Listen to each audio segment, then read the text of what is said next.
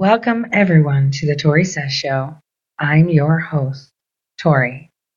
So yesterday I did a show about the dynamics that are happening between Turkey and Russia, bringing in players like Lebanon, Israel, Azerbaijan, Armenia, and Iran. But in order to understand Iran, which you are seeing on your screen right now, well, you have to see Iran for what it is and understand the dynamics it has with other key players. You know, one of the most populated nations on the planet is China. But another overpopulated nation is India. And India, as you know, has been showcased on my shows before. But what is their relation to Iran? What kind of relations do they have with Iran? We do know that when we had put sanctions on them over the past couple years, India, Turkey, and Russia have come to aid Iran, so has China. But the question is India and Iran. And like I said, to understand it, we're going to examine the dynamics between the two nations. Because today we're going to talk about Iran, but we're not going to negate to discuss India.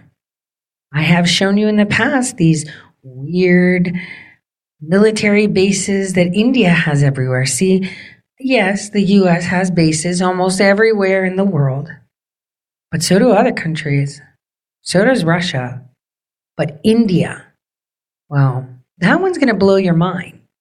And if you go back to that episode where I told you which intelligence, agency is the most lethal, it was Pakistan. So let's bring Pakistan into the conversation. Pakistan, that has Shia Muslims by the Chinese border. Pakistan, that supports Azerbaijan and Turkey. You'll be very surprised who supports what. But in order for us to be able to understand the concepts and the views of these nations today, I believe it's imperative that we look at Iran as what it is, a developing nation that our own country destroyed decades ago. Because you're going to see back in the 30s, when we were supposed to be in the Stone Age, how Iran wasn't really in the Stone Age. Women were not wearing hijabs. Sharia law was not implemented. You ask me, that was always the plan. Create a radical government so that way you can keep it in the dark, so it can develop on its own. Consider it an enemy. Remember what Iran's geopolitical significance is?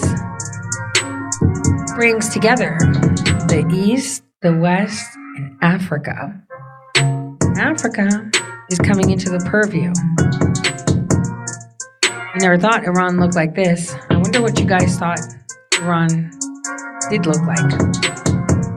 But I think it's more fascinating when you see how it used to look like just under 100 years ago, when people would have speeches on the street asking for votes, and just how free and organized they looked. You know, it was only in the 70s where they had nightclubs on the strip. But Peter Strzok's father and Barack Hussein Obama's mom, Stanley Ann Dunham, fixed that. Here they are in Iran, having political conversations. Typical Persians. They're so proud in their politics. But you can spot a few women in the crowd that aren't wearing hijabs. I think I only spotted about 2. One with poofy hair. They look so cheerful. They only knew that the U.S. created the Well, I'll keep that to myself till later. How's that? Because you got to see the history. I can't just tell you. I've got to show you. Because we live in an era of fake news and real news that are all intertwined. How about you don't see it as news? See it as information. And you will decide for yourself what information is important.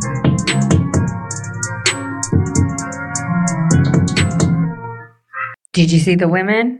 Well, here's Indian-Iranian relations. Let's look at that. But before we do that, let's personify India. Let's make India more realistic.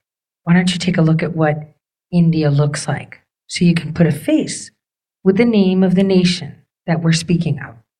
I think we're missing that.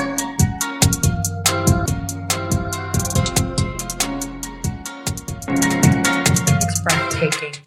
It's incredible. But one thing we need to remember, aside from the fact that India has a massive population, it also has a massive military reach. And we did show the island in Africa. They've got a base in Djibouti. Did you know about the one in Iran? It's what some of them coined the strings of pearls in order to ensure to keep China in check. I think you'll be very impressed to see how they work. विस्तारवाद का युग समाप्त हो चुका है।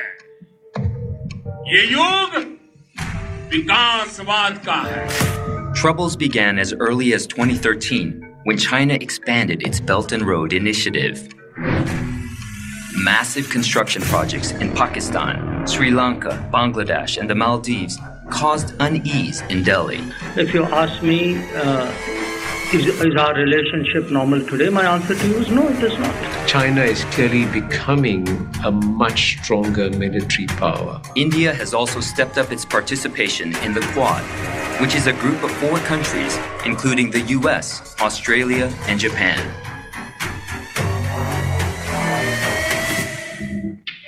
Hi everybody, in the past 3 episodes of the geopolitical series, we saw how China started with something called the Belt and Road Initiative to conquer the world trade. Now just to give you a quick recap, firstly, China strategically used Djibouti, Sri Lanka, Myanmar and Pakistan's weak economic situation to surround India. Secondly, China spent billions of dollars into building oil refineries, high-speed cables, railway lines and even gas pipelines to build an alternate trade route around India. And lastly, China is building an extremely strategic railway line from London to China and another railway line from China to Iran, passing through Kyrgyzstan, Uzbekistan, Turkmenistan, finally ending at Tehran in Iran. This is how China is literally building its own trade route to become an economic superpower, and in this process, China intends to surround its rivals like India and eventually gain military and economic advantage over the United States. This is what we have covered until now. Now, when China is doing so many things, India is obviously not a saint to keep quiet and let China become stronger, right? So the question over here is, what exactly is India doing to tackle the security implications of the Belt and Road Initiative? What is India's strategy to face China in case of a military conflict? And lastly, what are the study materials to help you understand India's geopolitical moves better? This video is brought to you by WintWealth, but more on this at the end of the video.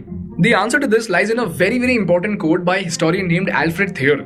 In his theory of sea dominance, Alfred Thayer said that whoever conquers the Indian Ocean will dominate the whole of Asia. So let's try to understand why is the Indian Ocean so important in geopolitics.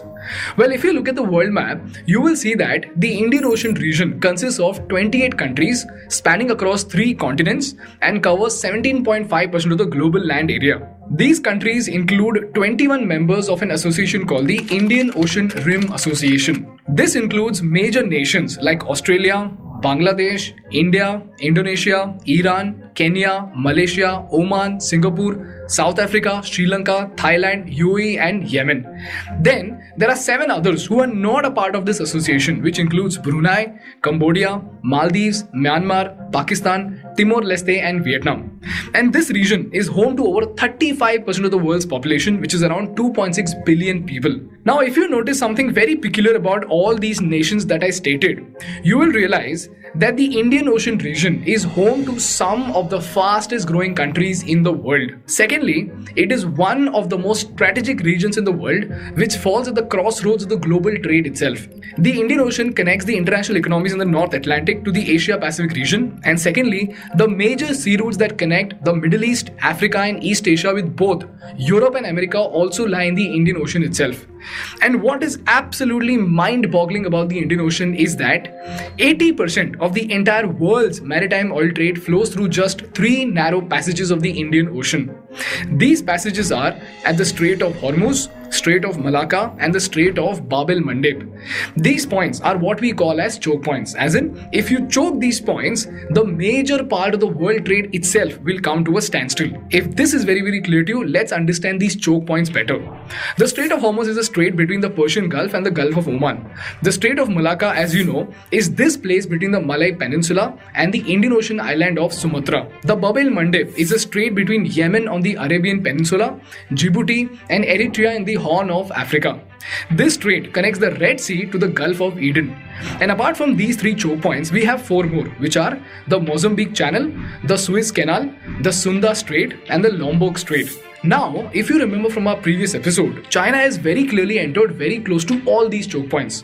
To establish dominance over the Strait of Hormuz, China has the Gwadar port in Pakistan on a 40-year lease. And it also has its infrastructure and railway lines to Iran. To establish dominance over the Strait of Bab el-Mandeb and the Suez Canal, China has debt-trapped Djibouti to build its naval base. And then, to capitalize on the Strait of Malacca, Sunda Strait and the Lombok Strait, China has made strategic alliance with Indonesia to build its infrastructure projects. And if you go through the details of the Chinese relations very closely, you will see that China has already established very close relations with the Mozambique government and has established control over a port called the Dar es Salaam port in Tanzania. So in short, the world trade can be stopped within a jiffy if you have control over these choke points in the Indian Ocean. And at the same time, if you do not have control over these points, your enemy can block your trade in no time. And quite evidently, China has slowly extended its dominance over all these choke points. This is the reason why the Indian Ocean is an extremely crucial region with respect to maritime trade and more importantly for India because of China. But the story does not end here. Apart from maritime trade routes, the Indian Ocean contains some of the most precious resources in the world. In fact, a large portion of the resources of the Indian Ocean is yet to be explored. And it is said that 16.8% of the entire world's reserves and 27.9% of natural gas reserves are in the Indian Ocean itself. And this is where the Indo-China conflict comes in. The string of pearls theory very simply is that China is trying to encircle India with a number of naval bases in surrounding countries in such a way that it's like a string of pearls around your neck. The Chinese can then tighten to choke you and choke your neck. There is a Cold War that is created between India and China. The string of pearls theory has been discussed for more than a decade, and the Ukraine crisis has renewed interest in the subject. My answer to that has always been, even if they're trying to do it, which is debatable, I would say that India has a fairly robust neck and that is not so easily strangled. China has very strategically emerged as one of the most important trading partners of the Indian Ocean region, and it accounts for 16.1% of its total goods trade as of 2017. And like we saw in the Belt and Road video, in the past 2 decades, China has been building infrastructure projects in Sri Lanka, Myanmar, Pakistan and Djibouti. Why? Because all of these regions fall in the trade route of China's oil imports and their exports to Africa, Middle East and Europe. So we have the Gwadar port in Pakistan, Hambantota port in Sri Lanka, Djibouti's naval base and even Myanmar's Quoc Phu port. This is what is being called as the strings of pearls theory. Now the burning question over here is, what exactly is India doing to tackle it? Well, instead of openly and boldly announcing its strategy like China, India has been slowly and steadily operating in a stealth mode with something called the necklace of diamonds strategy.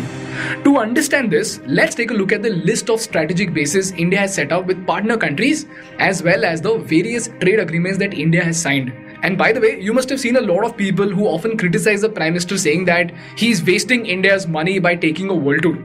Well, for those of you, here's why the Prime Minister of India spends countless hours in traveling all around the world.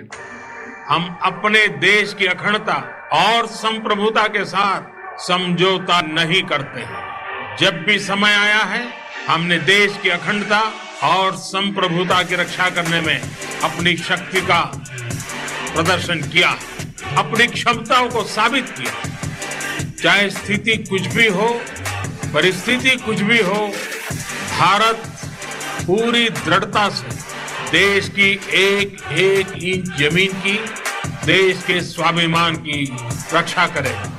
हमारे लिए भारत की अखंडता और संप्रभुता सर्वोच्च है और इसकी रक्षा करने से हमें कोई भी रोक नहीं सकता।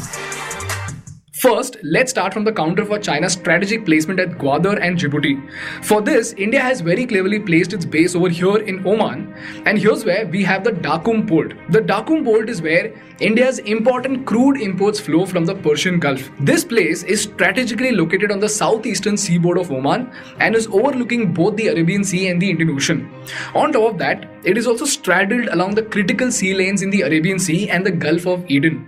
And all thanks to India's relation with Oman, we have military access to this port, which makes it a great defense point.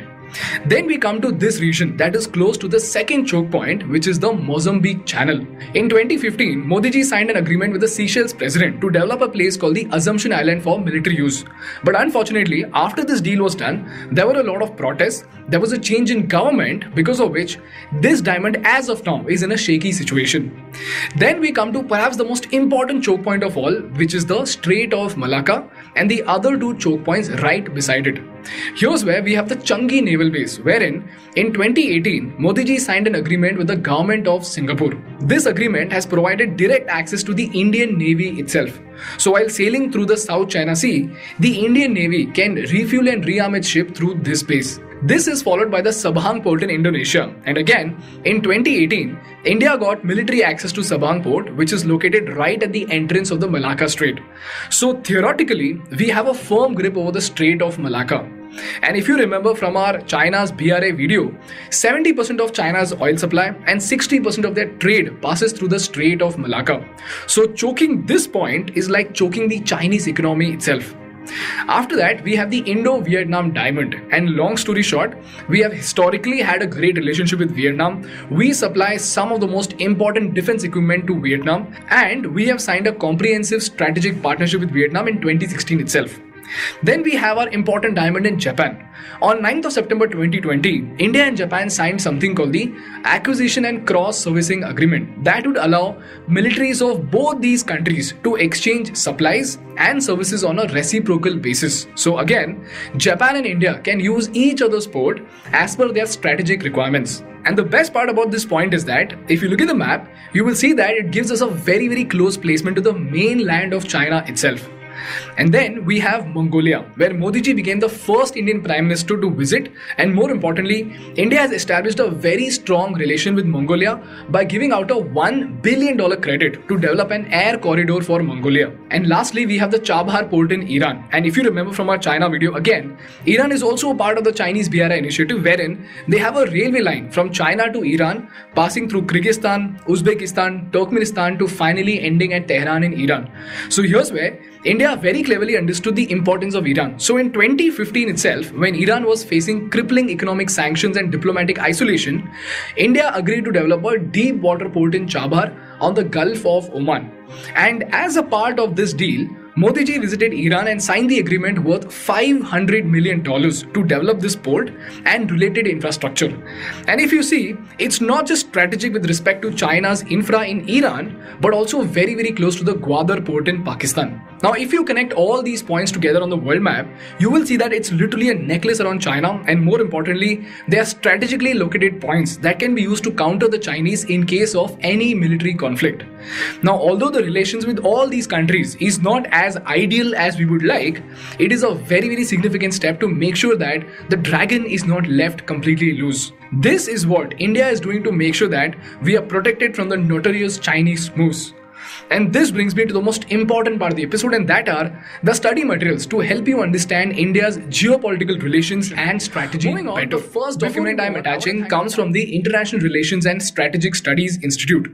This document explains the importance of the Indian Ocean, and this document will give you a very, very clear understanding as to why is Indian Ocean so important for the global economy. Secondly, I am attaching a document on the Belt and Road Initiative of China, which will give you a deeper understanding of what exactly is China trying to do. And for this, you can even check out our previous video.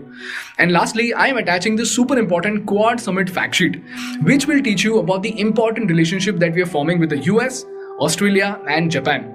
Read through this document very, very carefully because it will give you a very deep understanding about how India and other nations actually collaborate together to actually tackle their common threats and to capitalize on their opportunity. So as citizens of India, using these documents, you will very easily be able to understand the international relations strategy of India to counter China and other threats. Pay attention to this. This is a video uploaded last night by Secretary Blinken in respects to India. Not only is the chair of the United Nations 1373 Counterterrorism Committee, but also of the 1988 Taliban Sanctions Committee, as well as the robust engagement in the 1267 Committee on ISIL and Al-Qaeda. As we marked 14 years since the horrific attacks of November 26th, we join people in India and around the world in mourning the lives lost. 141 Indians, 6 Americans, and victims from 15 other countries from every region of the world, as well as many Mumbaikars, Americans, and others wounded, with scars visible and invisible. We stand in solidarity with the people of India and all nations that lost people on that day. But we must do more than mourn. We have a responsibility to the victims and to people everywhere to bring justice to the perpetrators of the Mumbai attacks, including their masterminds. That's what the United States has been working to do, together with India and other partners, for the last 14 years. Because when we allow the architects of these attacks to go unpunished, we send a message to terrorists everywhere that their heinous crimes will be tolerated. Many members of the Security Council, including the United States, have adopted our own sanctions against the terrorists behind these attacks. But our accountability efforts are more effective when we act together, which is why we've worked with India to put forward nominations to designate several terrorists through the UN 1267 Committee. All relevant parties should support these designations. No nation should stand in their way. Beyond ensuring full accountability for 2611, we also have a responsibility to prevent future attacks like it. That requires addressing new and emerging threats, such as terrorists increasing abuse of technologies in the internet to finance and plan attacks, store assets, and radicalize and recruit members. The United States is working with the private sector to address these vulnerabilities, from getting financial technology companies to enhance and enforce policies aimed at preventing their illicit use, to helping platforms ensure that they're not hosting terrorist content and spreading hate. But we can't do it alone, and we're ready to work with all governments, multilateral bodies, and companies in this effort. Minister Jaishankar, fellow council members, as we reflect on the immeasurable loss of 2611, let it be a reminder to all of us of our unfinished work in holding accountable the perpetrators of its horrors and averting future terrorist attacks like it on any of our people, anywhere. Thank you. While the Biden administration has been striving to confuse India and their strategy as they're terrified of BRICS conglomerate, India is unstoppable. It has forged amazing relationships with Mongolia, jumping to the other side of China. The Indians throughout history, and they've been around for eons, are very good at strategizing. There are some ancient wars that you wouldn't believe happened and won or failed. But this demonstrates to you how much is going on in the background that you are not aware of, you are not understanding the significance of. Just like our politics in the United States, global politics are no different. It's tribal.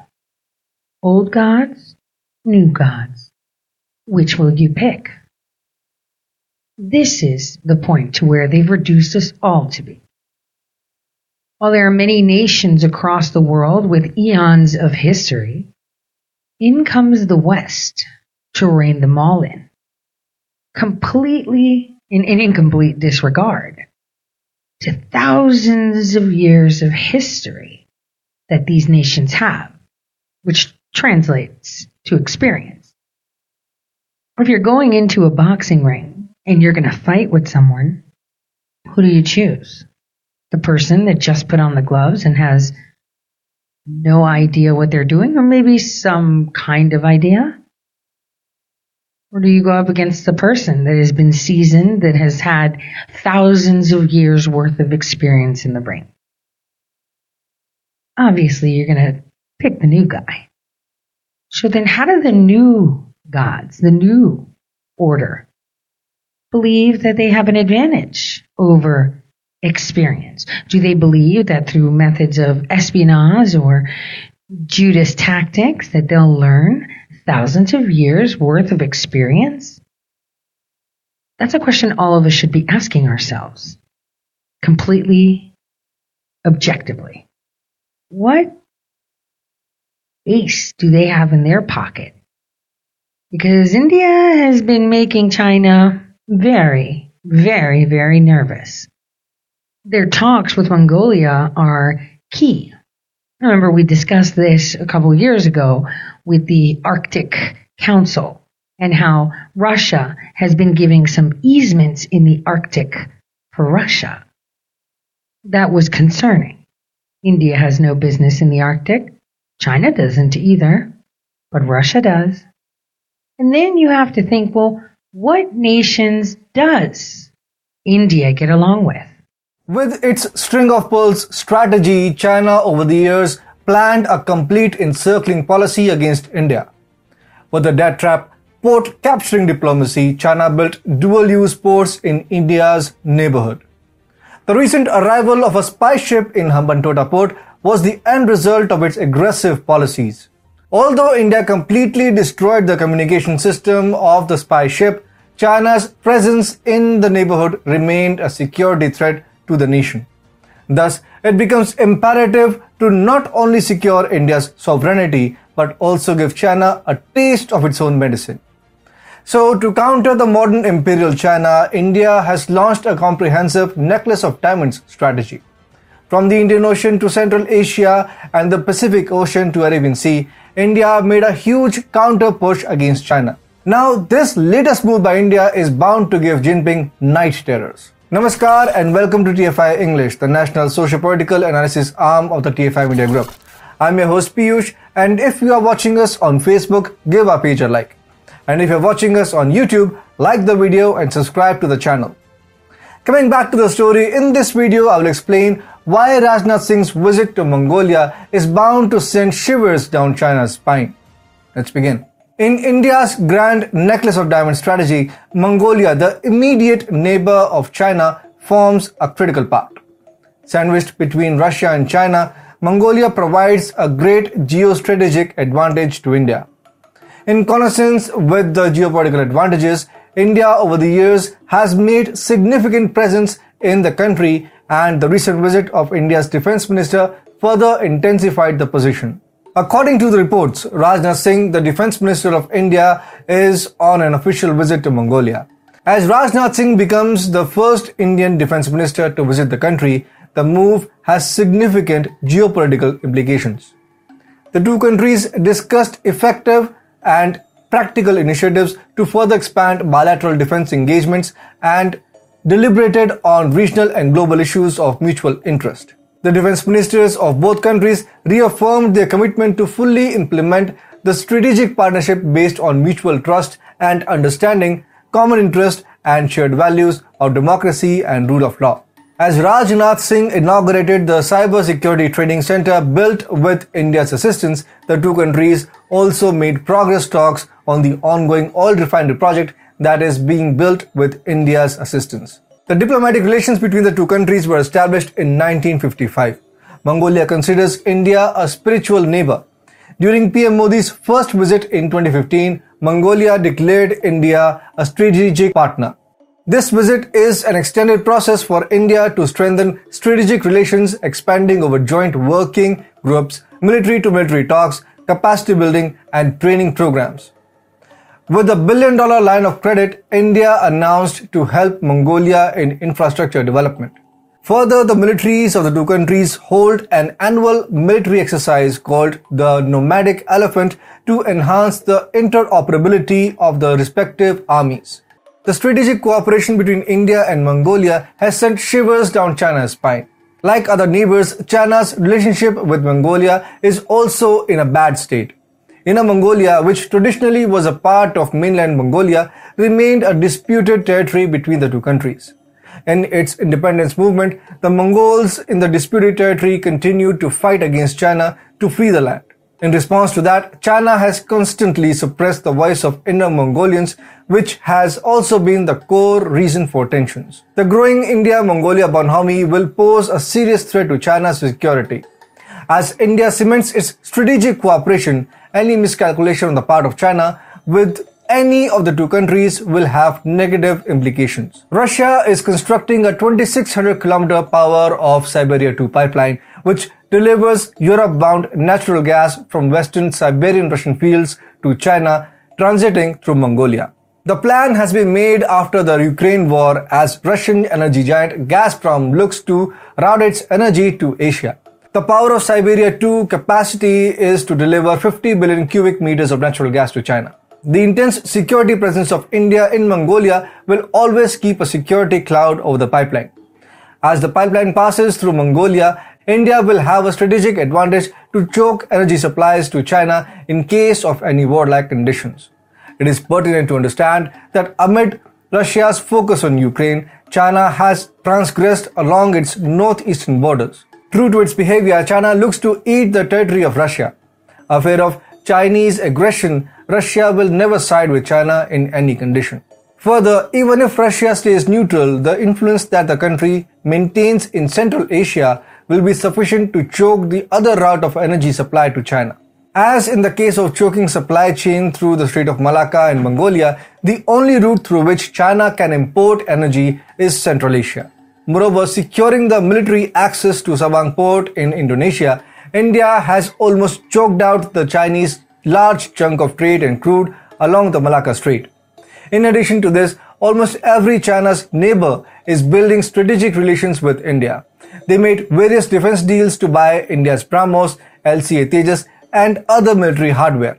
Advancing with the comprehensive necklace of diamond strategy, India's strategic presence in Mongolia will completely encircle China. John O'Rourke. Nice to meet you, John. Mr. Ian Roberts. Nice to meet you. Peter Tencio. All right. Nice to meet you. Jerome Smith. Come on, brother. What's up, fam? You know this. Keith Williamson. Nice to meet you. Mary Woodbury. Nice to meet you. Jay Martell. Nice to meet you, sir. Tasha Robbins. Come on, come on, come on. Feel that? Emily George. All right. Nice to meet you. Daryl Stokes. Come on. What's up, fam? How you doing? All right. Never forget about that, because that's all we got. Nice to meet you. Nice to meet you. All right. Oh, bring it in, bring it in. Started from the bottom, now we're here. Yeah. Nice to meet you. All right. Nice to meet you. All right. Nice to meet you. 1/8 black. Afternoon, my octoroon. Come on, bring it in there. Tuck that. Yeah, I'm in there, dog. I'm in there, dog. I'm in there, dog. You tucking it in there? But you tuck, dog. But you tuck, though. You tuck it. I'm in there. I'm in there. I'm in there. All right. Nice to meet you, man. Nice to meet you. Oh, my goodness. Look at this. Oh, she is so beautiful. I want another one. There you go. Precious. Beautiful. Beautiful. What's her name? Oh, this is Livia Ruggi. Okay. Nice to meet you, Miss Ruggi. All right. Yeah, come on. There he is. Boom. All right, very good to meet you. All right. Here we go. Right this way, sir. Into an historic partnership, a partnership that honors our place as great powers and great democracies. We're, as I said, lucky to have a vice president who understands this vital importance and this relationship, who understands the importance of aligning our interests and our values, and that's why he has always believed so strongly in the vitality of the relationship with India. The vice president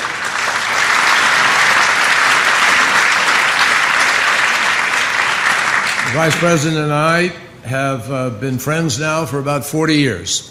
And of course, he has been almost just as long a period of time a great friend of India.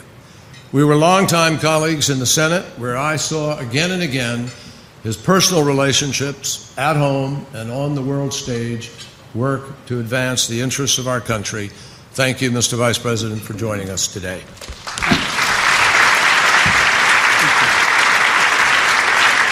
Thank you, Mr. Secretary. Oh, Bob, how are you, pal? It's great to be here today. I did tell the president that we were going to be late for lunch, but he didn't listen to me. He took the prime minister to see the memorial, but so it's all the president's fault we're late. I want you. Mr. Prime Minister, once again, welcome. It's an honor to have you here. Secretary Kerry and I, along with President Obama, enjoyed our dinner last night. We had a small dinner where I think all of us thought it was a remarkable way in which President Obama and the Prime Minister connected, each discussing what each of our countries faced and what needed to be done. It was really quite remarkable. I've been to many of these dinners, but I can't think of anyone that went as well. And happy Navratri, Mr. Prime Minister. It's good of you to honor us, visiting us during this Holy Week. And the Prime Minister is fasting, and we keep taking him to dinners and lunches. Remarkable. I've been to many of these dinners, but I can't think of anyone that went as well. And happy Navratri, Mr. Prime Minister. It's good of you to honor us, visiting us during this Holy Week. And the Prime Minister is fasting, and we keep taking him to dinners and lunches. As we Catholics would say, that's an occasion for sin.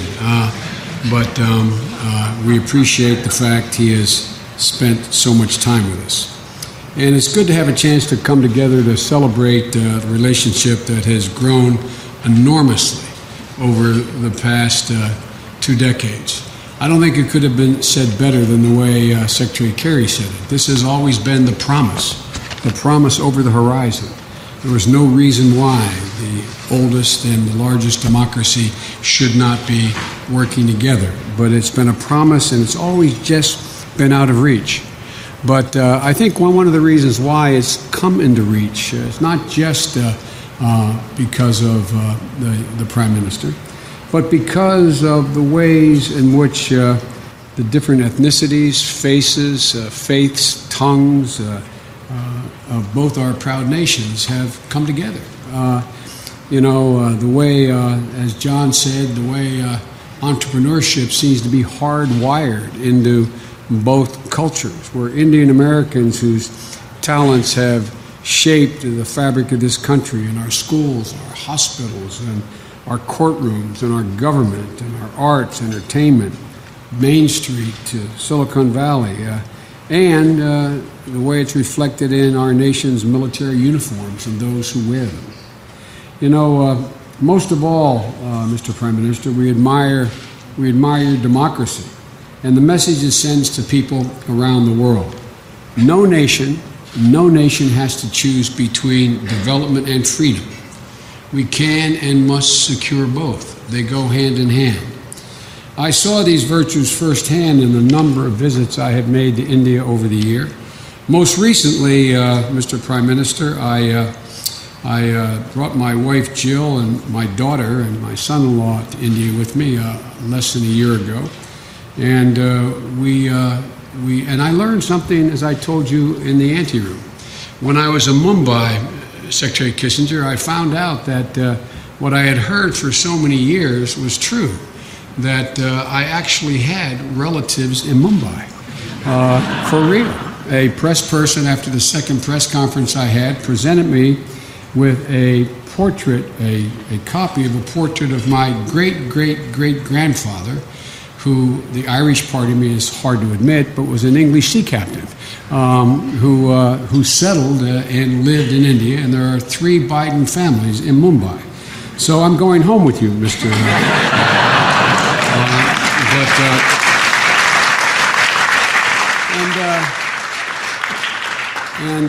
My wife and my daughter got to see what I've had the ability to see in the past. The incredible dynamism and diversity that reinforced in all of us the remarkable fact where we find ourselves. The question is no longer is whether it's in the interest of the United States and India to build a strong relationship. As President Obama says, into the defining partnership of the century ahead. The question is how ambitious and how rapidly are we prepared to build that partnership? And I believe, as the President does, we should be bold. Mr. President, you mentioned President Trump. You mentioned trade, and Prime Minister Modi had during the Houston event said that you know the art of the deal. Can we expect something on a trade deal in talks today, or what the U.S. and India can do together to boost trade ties going forward? Well, I think very soon. We're doing very well, and Bob Lighthizer, who's right here, was negotiating with India, and they're very capable representatives. And I think very soon we'll have a trade deal. We'll have the larger deal down the road a little bit, but we will have a trade deal very soon. Mr.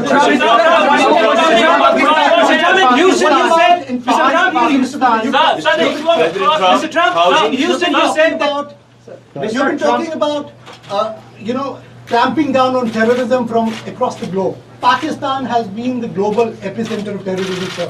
You've spoke about it in Houston. How do you make sure that you clamp down on terrorism from Pakistan? Because that is posing threat to democracies like the US and India. Even the business interests suffer because of continuing terrorism. Well, I had a very good meeting with Prime Minister Khan.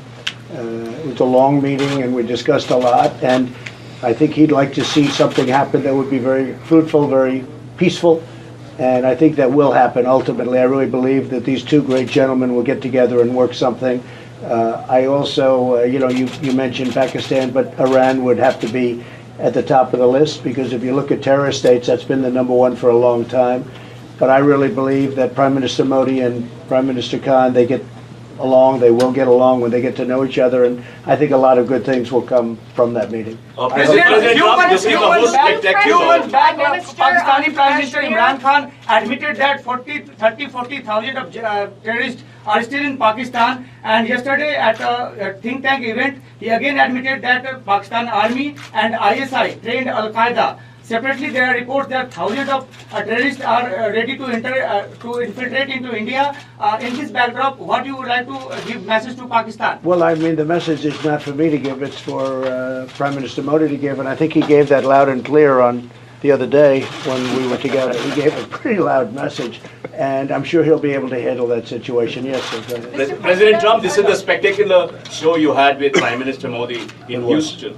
What is the significance of this event for India-US relations and your personal chemistry with Prime Minister? Well, my personal chemistry is as good as it can get. I have great respect, I have great admiration, and I really like him. That's another thing. And he's a great gentleman and a great leader. And I remember India before, now not intimately, but I remember India before, and it was very torn. There was a lot of dissension, a lot of fighting, and he brought it all together. Like a father would bring it together. And maybe he's the father of India. We'll call him the father of India. I think that's not so bad. But he brought things together, and you don't hear that anymore. So I think he's done a fantastic job. And I think that what the event showed is how much I like the country of India, and how much I like your Prime Minister. There was tremendous spirit in that room, too. And they love this gentleman to my right. They really do. Those people went crazy. That was like Elvis. That was like an American. He's like an American version of Elvis. That was like we brought in the middle of an all-American deal. Elvis Presley came back. No, he was. That was quite something. They love your Prime Minister. It's a great thing. Mr. President, in Houston, you said that you stand with India in fight against Islamic radical terrorism. How do you see the statement coming from the Pakistani Prime Minister admitting that the Pakistani state, the ISI, trained Al-Qaeda? How do you see? Well, I haven't heard that. I haven't heard that, and I know this that your prime minister will take care of it. So if there's a problem, he'll take care of it. It would be great if they could work out something on Kashmir. We all want to see that, I'm sure. But isn't terror a bigger issue, sir? Pakistan state-sponsored terror. Is there a roadmap to deal with Pakistan state-sponsored terror? You have great reporters. I wish I had reporters like this. You're doing better than anybody I've ever heard. Where do you find these reporters? This is a great thing. No, look, you have a great prime minister. He'll solve the problem. I have no doubt about it. Thank you very much, everybody. Thank you. Thank you. Please. Thank you. Thank you. Thank you very much.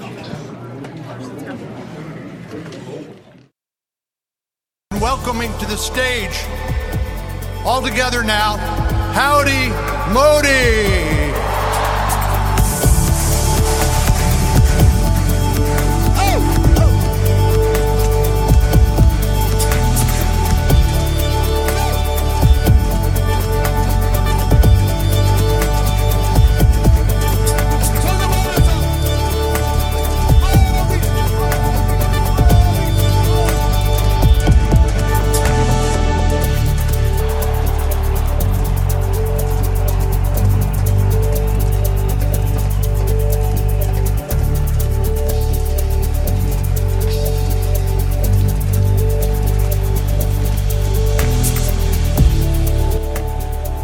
I admire him for something more.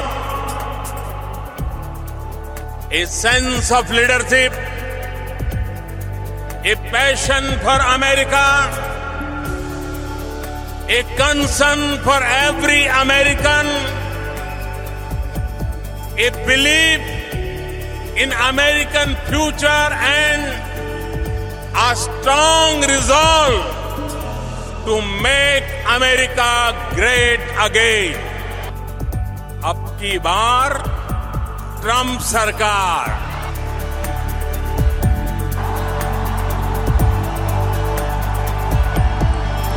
India will have access to another world-class American product, NBA basketball. Wow. Sounds good. That sounds good. Evidently, President Trump and Prime Minister Modi had an incredible relationship forged, and they are still friendly. You know, I'm pretty sure that Prime Minister Modi, kind of maybe marketed, hey, why not you BRICS or BRICS? That relationship and those dynamics are what the Biden administration loathes. So now behold, based on the fact that President Trump had such great relations and we had such great expectations, obviously the Biden administration will take a hammer to anything, and this is one of them.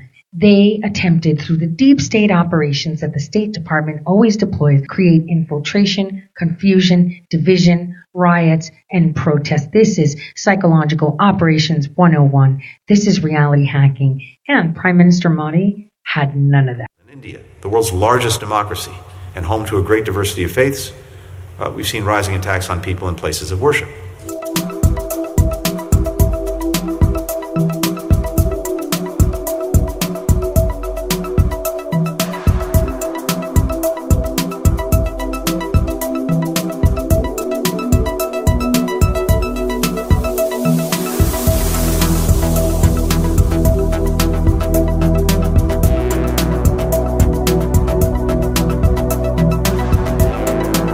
Beyond these countries, the report documents how religious freedom and the rights of religious minorities are under threat in communities around the world. For example, in India, the world's largest democracy and home to a great diversity of faiths, we've seen rising attacks on people in places of worship. In India, some officials are ignoring or even supporting rising attacks on people and places of worship.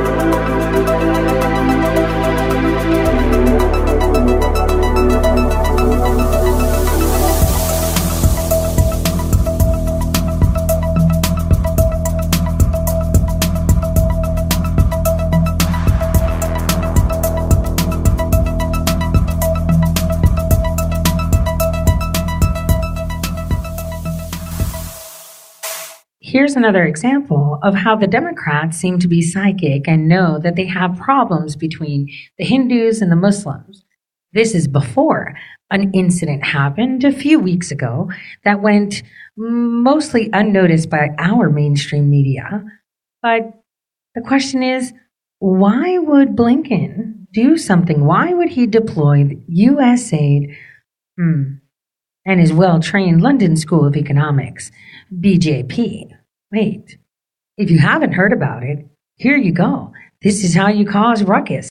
And don't forget, it was because Prime Minister Modi rejected what his report said and said we can't impose religious laws on constitutionally protected rights of religion. So he was a bit salty and he went to work. India is continuing to deal with the diplomatic fallout today as well of the controversial remarks on Prophet Muhammad made by former BJP spokespersons, with several countries in the Gulf denouncing the comments and welcoming action taken by the ruling party against those who made the comments. Saudi Arabia, Afghanistan also joined other Gulf countries in officially condemning the remarks on the Prophet made by two BJP leaders who have since been suspended. The controversy erupted amid Vice President Venkaiah Naidu's tour of Qatar. The BJP suspended Nupur Sharma and expelled Naveen Jindal, who had made the comments against Prophet Muhammad and his wife a few days ago. The BJP on Sunday had also released a statement stressing that the ruling party is against any ideology which insults or demeans any sect or religion, as there was a growing backlash in Gulf countries with calls to boycott Indian products. In fact, there are visuals from some of the countries like Kuwait where Indian products are actually being removed from shelves in grocery stores. Now, India has also rejected, however, a statement by the Organization of Islamic Cooperation as unwarranted and narrow-minded. And this is something that has happened in the past as well. The 57-nation Organization of Islamic Cooperation issued a strong condemnation of what it called abuses by an official of the ruling party in India, but then also linked the comments to previous decisions to ban the hijab at educational institutions in certain Indian states, violence against minorities, and demolitions of their property. The MEA said the government of India categorically rejects the OIC Secretariat's unwarranted and narrow-minded comments. The government of India accords the highest respect to all religions. It is regrettable that OIC Secretariat has once again chosen to make motivated, misleading and mischievous comments.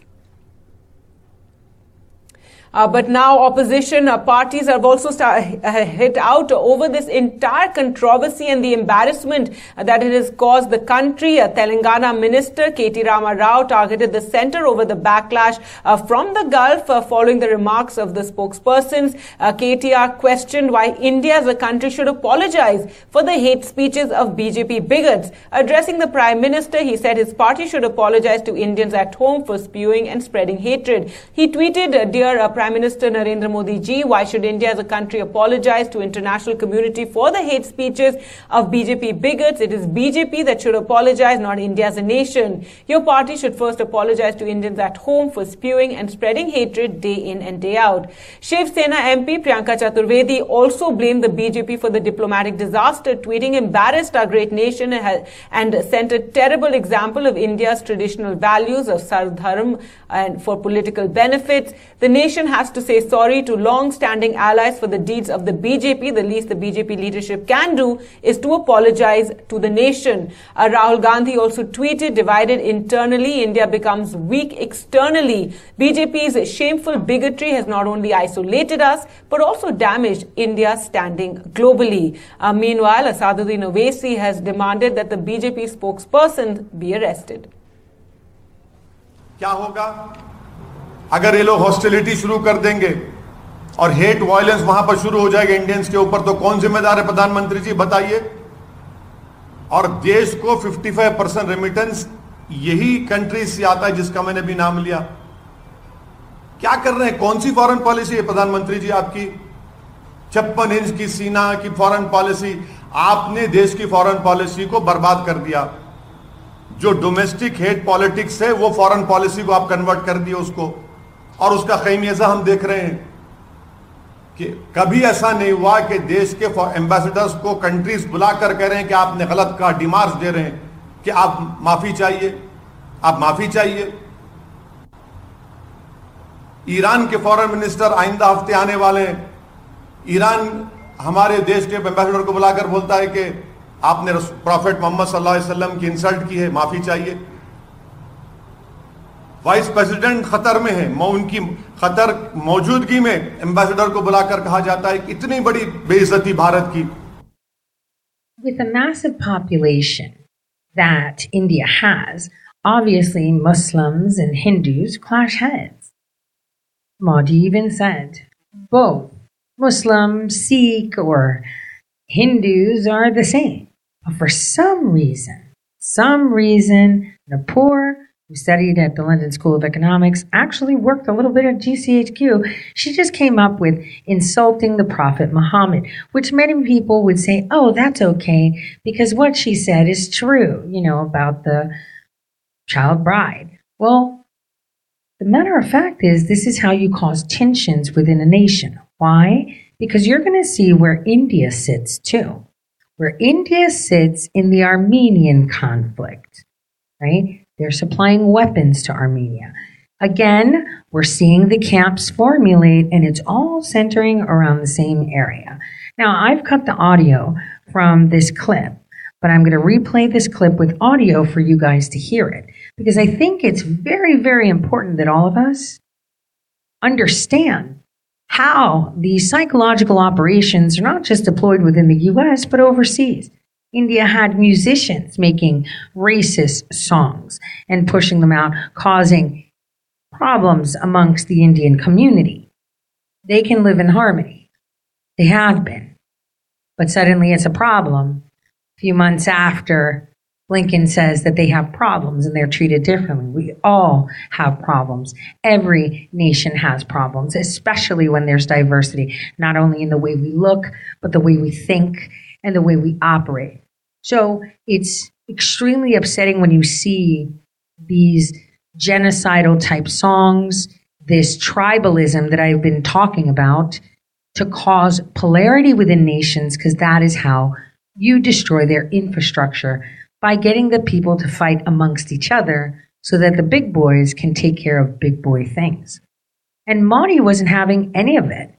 He quashed it immediately. The person who said it was dismissed, but it caused disruption with Muslim nations, saying, hey, you're insulting. It's as if someone from a political party comes out and says, profane things about Jesus or anyone else, right? You would be up in arms too. So this was purposely done. Just another day for the Deep State Department. That's basically it. And the reason is because India is a pretty big player with a pretty big population too.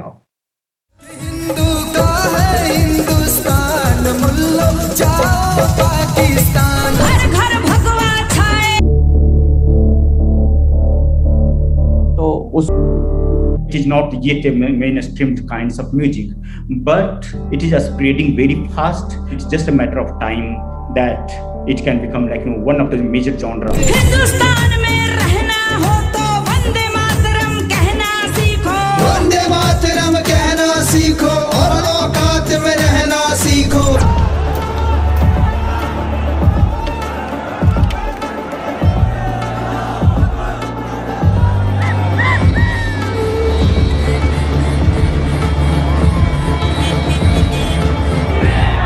Calls for blood and violence. So earlier the song was based on the certain idea of the unity. Now music are based on othering, that you are always trying to other one community, and it becomes a very genocidal in its tone, that you have whole genocidal kinds of approach in these songs.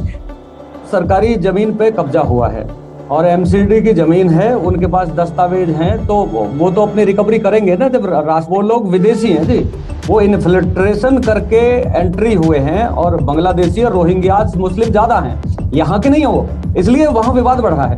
कुछ भी नहीं है, यहाँ के मुस्लिमों से कोई विवाद नहीं है।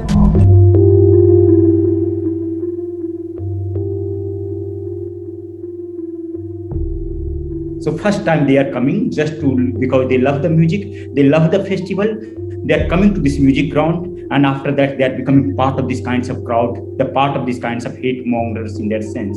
It is becoming part of the common consciousness where you are not realizing and you are participating in these kinds of hate songs.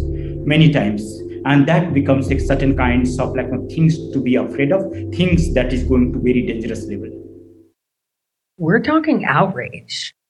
What this comment did was complete outrage throughout the Arab and Muslim nations, calling the Hindus far right.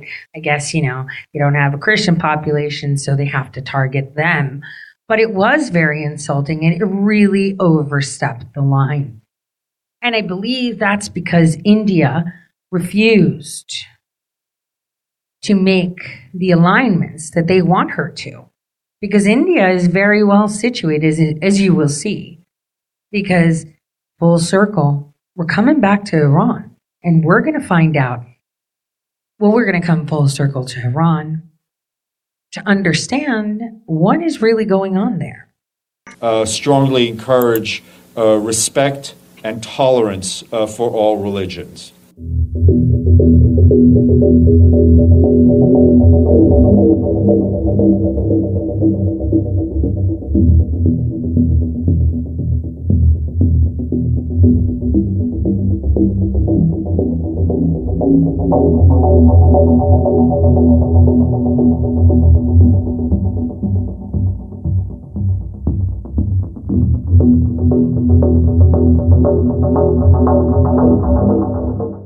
There has been a huge outrage in the Islamic world over the blasphemous remarks by leaders of the Indian ruling party about Prophet Muhammad. Do you have any reaction on that? I've seen stories. I haven't seen the remarks themselves, but I mean, regardless, I can tell you that we strongly encourage respect and tolerance for all religions.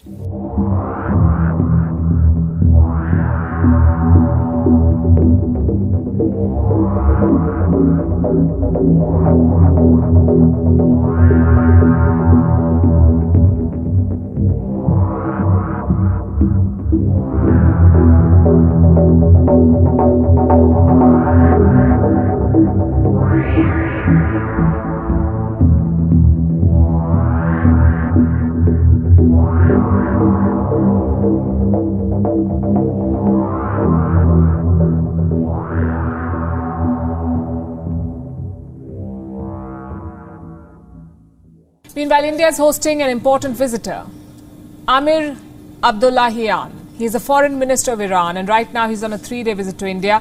Wednesday was the day of engagements. He had 3 important meetings lined up, one with Prime Minister Modi of India, one with External Affairs Minister S. Jaishankar, and one with National Security Advisor Ajit Doval. This trip is important for 2 reasons. Number one, the timing. It comes just days after the controversy around Prophet Muhammad. Iran had summoned the Indian envoy over it on Sunday, one of the first countries to do so. Days later, their foreign minister is in New Delhi. Reason number 2, Amir Abdullahian represents the new government in Iran, the government of Ibrahim Raisi. Remember, S. Jaishankar had attended his swearing in back in August 2021. The hope is that this new government can reset ties. With that said, how did the talks go? The meeting with the Prime Minister Modi, went fine. The Iranian minister invited the Indian Prime Minister to visit Iran. He also stressed on the various areas of cooperation, so nothing controversial there. The meeting with Foreign Minister S. Jaishankar also went fine. The two discussed the Chabahar port, Afghanistan, Ukraine, and also the nuclear deal progress. Again, nothing controversial. Then came the meeting with National Security Advisor Ajit Doval. Soon after the meeting, Iran published a readout. What did it say? 2 important things. 1, that Abdullahian raised the issue of Prophet Muhammad with the NSA, and 2, that Ajit Doval promised to teach the offenders a lesson. Sounds a bit off, doesn't it? Not the kind of language you expect from an official readout. Indian government sources immediately rejected this version. They said it does not accurately represent the conversation. Hours later, the readout was removed. What does this entire episode signify? That Iran and India are looking at convergence, not differences. It is a sign of a mature and resilient relationship, one that is not derailed by random personal remarks. In fact, Iran says it is satisfied with India's response. So instead of focusing on the differences, India and Iran focused on shared priorities. Mainly three of them: connectivity via the Chabahar port, energy security, and Afghanistan. These are the three cornerstones of Iran-India ties. First, the Chabahar port. India and Iran signed a deal to develop one berth at Chabahar. This was back in 2016. India promised to invest $500 million in Chabahar, but the project never really took off. Donald Trump's sanctions were one reason. Iran's open embrace of China was another. But this is a new government in Tehran, and they are giving Chabahar another shot. Teams from India and Iran will begin meetings to discuss port operations. If successful, this port could be a game changer because this port, Chabahar, gives India access to two strategic locations, Afghanistan and Central Asia. The second factor is energy security. Simply put, oil. India was the biggest consumer of Iranian oil. But then came US sanctions in 2019. India was forced to stop importing Iranian crude. Ideally, both sides would like to restart that trade. For starters, they already use the rupee-rial trade mechanism. And secondly, Iranian imports would cool off oil prices. The third factor is Afghanistan. Instability in Afghanistan affects both India and Iran. More refugees for Iran, more security threats for India. But on this issue, both countries are on the same page. They opposed the Taliban during their first regime, and this time too, they are wary.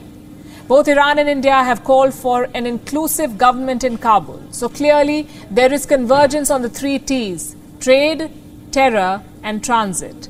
But beyond that, is there scope for a political partnership? Well, right now, it seems unlikely. You see, Iran and China have signed a 25-year cooperation agreement. China is expected to invest $400 billion in Iran over the next 25 years. $400 billion. If that isn't picking a side, I don't know what is. Another reason is India's own West Asian partnerships. Last year, India joined a new Quad in West Asia. You know who the other members are? Israel, the UAE, and the US. All three are rivals of Iran. Now, do you see the problem here? India's fierce non-alignment allows it to pursue such contrasting partners, Israel and Iran, Russia and America. But to what extent? At the end of the day, Iran is getting $400 billion from China. That money comes with a lot of political strings. So India's priority must be to focus on shared interests, minimize differences, maximize convergence. We'll see how that goes. WION is now available in your country. Download the app now and get all the news on the move. Your Excellency, President Rouhani, friends, thank you, Excellency, for your warm and wise words. I'm also grateful to you for the gracious hospitality given to me and my delegation. عالی جناب رئیس جمهور روحانی و دوستان، به پاس سخنان گرم و خردمندانه تان از شما تشکر می کنم. همچنین به پاس میزبانی صمیمانه و دلپذیر تان از این جانب و هیئت همراه نیز سپاسگزارم. On behalf of the 1.25 billion Indians, I extend warm greetings to the friendly people of Iran. Through ages, the beauty and richness of the Persian heritage has attracted the world in Iran. این جانب به نمایندگی از 1,250,000,000 شهروند هندوستان به ملت دوست و دوست داشتنی ایران درود می‌فرستم. در ادوار مختلف تاریخ، زیبایی و غنای میراث فارسی همواره جهانیان را مجذوب ایران ساخته است. For me, visiting Iran is indeed a great privilege. سفر به ایران برای این جانب حقیقتاً مایه افتخار است. Excellency, India and Iran are not new friends. Our dosti is as old as history. Through centuries, our societies have stayed connected through art and architecture, ideas and traditions, and culture and commerce. عالی جناب، دوستی هند و ایران دوستی تازه‌ای نیست. از قرنها پیش دو جامعه ایران و هند از طریق هنر و معماری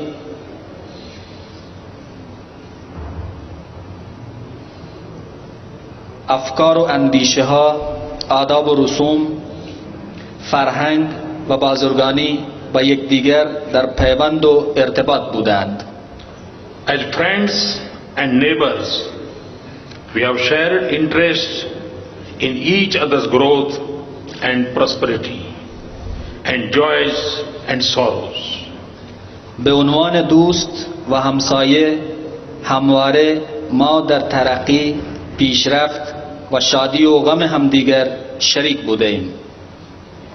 We can never forget that Iran was among the first countries to come forward in support when earthquake struck my state, Gujarat, in 2001.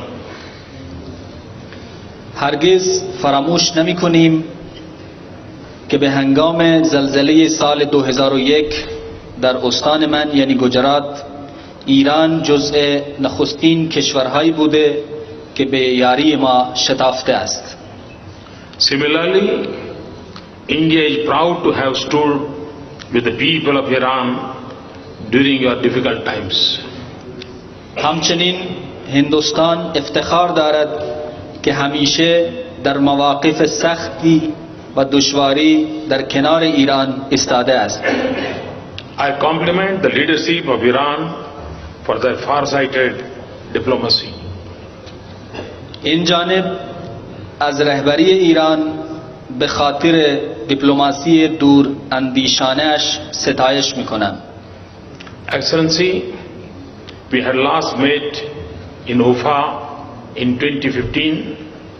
Your leadership and the clarity of your vision have deeply impressed me.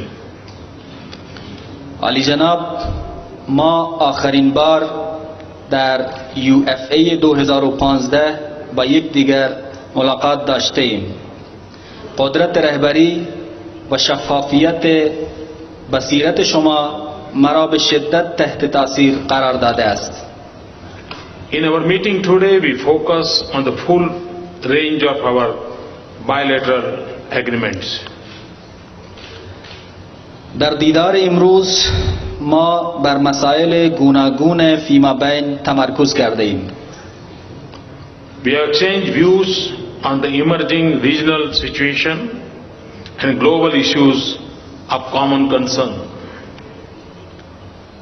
ما امروز درباره اوضاع کنونی پیشروی منطقه و مسائل مشترک دو کشور در سطح بین المللی هماندیشی و تبادل نظر کرده ایم.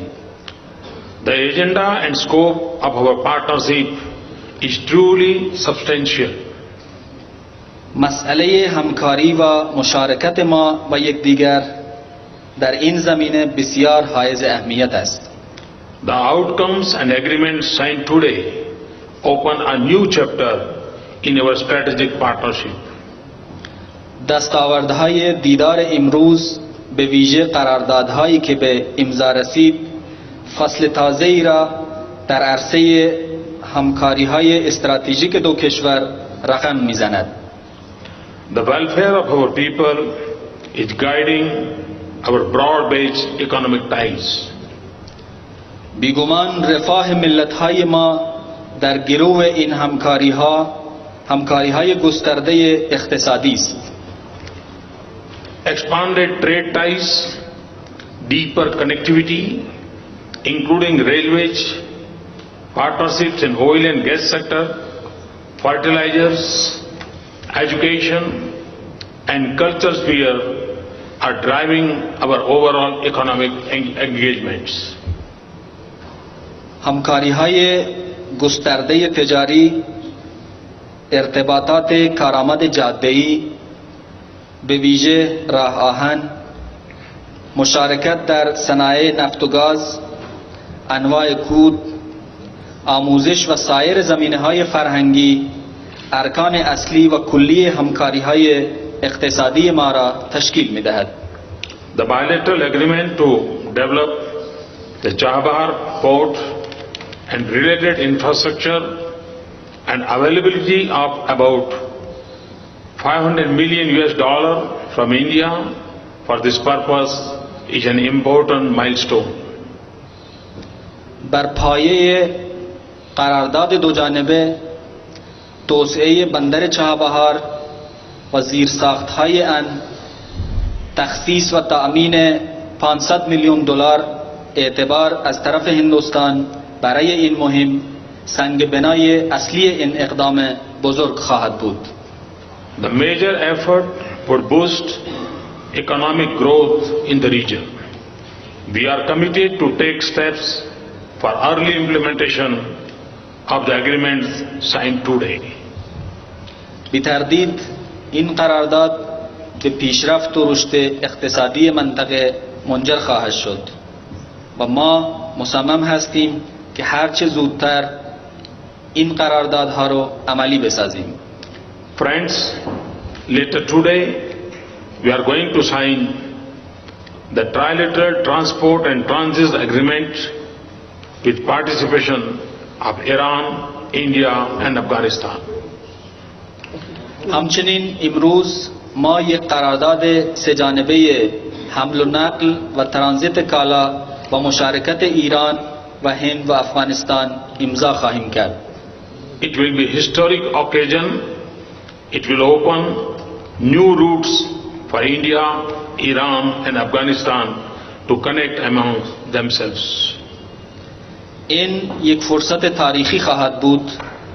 این قرارداد راه‌های ارتباطی جدیدی را برای ارتباط هرچه نزدیکترین هند، ایران و افغانستان باز خواهد کرد. India and Iran also share a crucial stake in peace, stability and prosperity of the region. هند و ایران در امنیت، ثبات و پیشرفت منطقه نیز نقشی تعیین کننده دارند. We also have shared concerns at the spread of forces of instability, radicalism and terror in our region. ما در نسبت به گسترش نیروهای ناامن کننده، افراطیگری و تروریسم در منطقه نیز نگرانی‌ها و مناسبات مشترکی داریم. We have agreed to consult closely and regularly on combating threats of terrorism, radicalism, drug trafficking and cybercrime. ما توافق کرده ایم که در برخورد با خطر تروریسم، افراطیگری، حمل و نقل مواد مخدر و جرایم سایبری به نحو نزدیک و پیوسته هماندیشی کنیم. We have also agreed to enhance interaction between our defense and security institutions on regional and maritime security. همچنین توافق کرده ایم که همکاری‌های سازمان‌های دفاعی و امنیتی دو کشور در خصوص منطقه به ویژه در زمینه امنیت دریایی را تسهیل کنیم. Friends, the past history of our ties has been rich. President Rouhani and I would leave no stone unturned to work for its glorious future. دوستان، همکاری‌های دو جانبه ما در طول تاریخ همواره غنی و استوار بوده است. رئیس جمهور روحانی و این جانب در مسیر آینده درخشان این مناسبات از هیچ کوششی دریغ نخواهیم کرد. Our friendship will be a factor of stability in our region. دوستی دو ملت عامل ثبات در منطقه ما خواهد بود. Later today, I look forward to calling on His Eminence, the Honorable Supreme Leader, to advance our ties further. همچنین قرار است که این جانب به حضور مقام معظم رهبری برسم تا برای پیشبرد به مناسبات دو جانبه اقداماتی به عمل بیاید. Where we are now and where we could be, it most beautifully said in a couplet from Ghalib. Let me end with it.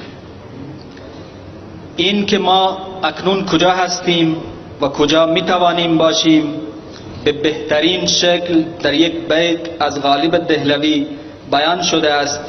اجازه بفرمایید سخنانم را با این بیت به انجام برسانم.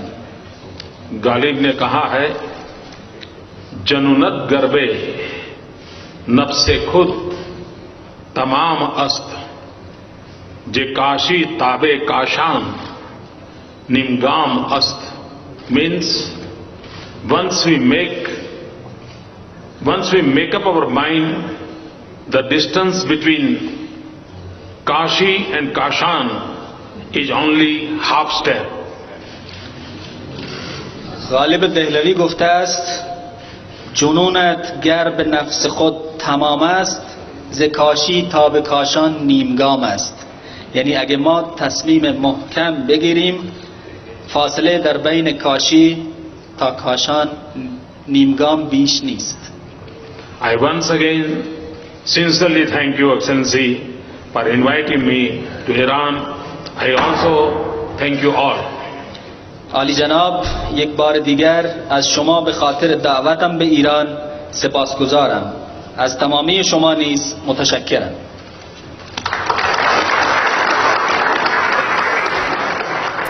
Russian President Vladimir Putin has praised India's foreign policy and described Indian Prime Minister Narendra Modi as a great patriot. Listen in.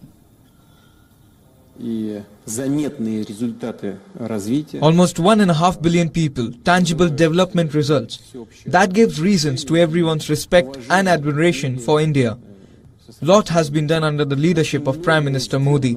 Naturally, he's a patriot of his country, and his idea of Make in India matters. It matters both economically and ethically. India has made tremendous steps forwards in development, and the future belongs in India. Putin was addressing a conference in Moscow where he also mentioned that he was considering attending the G20 summit in Bali next month. The Russian president added that India has come a long way from being a British colony to an independent country. According to Putin, the ties between India and Russia are built on the foundation of really close allied relations. He also said the two countries have supported each other and he's confident it's going to remain that way in the future as well. Putin also mentioned that Russia has increased fertilizer supplies by 7.6 times after a request from India. The Russian president said the coming decade will be the most dangerous since the end of World War II. Putin further accused the West of inciting the war in Ukraine and playing a dangerous, bloody and dirty game. Ties between Russia and India have strengthened in recent months, with India's dependence on Russia increasing. In July, Russia became India's second largest oil supplier. The move also saw considerable amount of adverse reactions from the West, but India defended its oil purchases from Russia, saying it has to source oil from where it is the cheapest. Also, India has maintained a clear and unwavering stand on the ongoing Ukraine war. New Delhi states the conflict can only be resolved through dialogue and diplomacy, and that peace must be restored at the earliest. Putin's remarks regarding the Indian Prime Minister come a day after the announcement that India's External Affairs Minister Dr. S. Jaishankar would travel to Moscow for a day-long meeting with his Russian counterpart, Sergei Lavrov. The meeting will hold a significant importance as it will take place just ahead of the G20 summit.